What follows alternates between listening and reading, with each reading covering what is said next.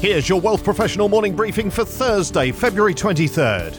Buying a home remains a key ambition for many Canadians as both a personal and investment goal. But the sharp increase in Canadian home prices has changed what even those with a seven-figure budget can afford. And even with some moderation in recent months, homes with those hefty price tags are not unusual.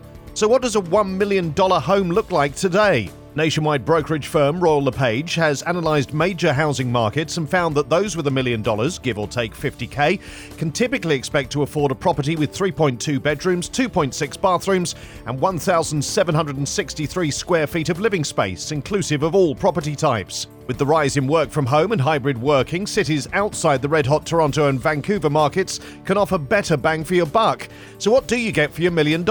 In the Greater Toronto area, a seven-figure budget will get you 3 bedrooms, 2.2 bathrooms and 1,400 square feet of living space. That's more than 300 square feet less than the national average based on December 2022 prices.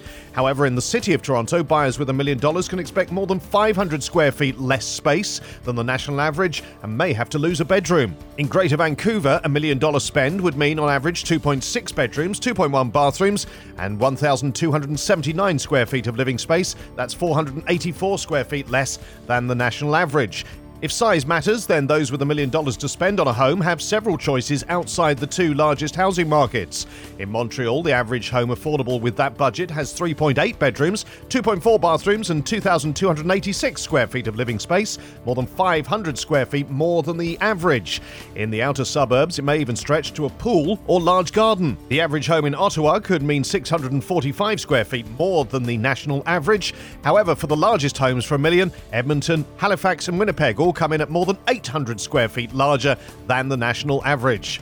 Things are not rosy in the Canadian economy, but there are some bright spots that may mean avoiding a devastating downturn this year. That's a key takeaway from a new report from RSM Canada, which says that Canada could avoid recession as price hikes ease and oil prices offer support to the economy.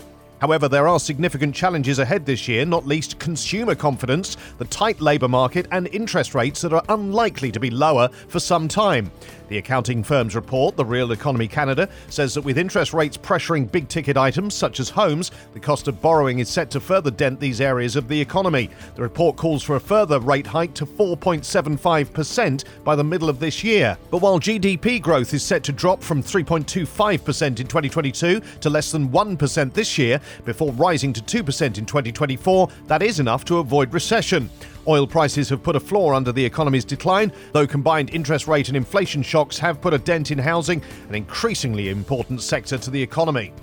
The global economy is in a better place today than many predicted months ago, US Treasury Secretary Janet Yellen said Thursday, while reiterating her calls for support to Ukraine on the eve of the one-year anniversary of Russia's invasion. Bloomberg reports that Yellen's comments, delivered at a press conference in India where finance ministers and central bank governors from the G20 countries are gathering, highlight a shift in tone on the global economic outlook from the last time the world's top policymakers met in October. The challenges we face are real and the future is always uncertain, but the outlook has improved since we gathered in the fall, Yellen said. Her comments come just a few weeks after the IMF said it saw a turning point for the global economy and raised its growth outlook for the first time in a year. At home, Yellen pointed to a resilient US economy where headline inflation has moderated over the past few months and the labour market remains strong. These stories in full at WealthProfessional.ca and in our newsletters, plus investors believe Fed hikes are already priced in. Eurozone data shows rate hikes may not be over yet. And will an ambitious plan boost the number of female fund managers? For Wealth Professional Canada, I'm Steve Randall.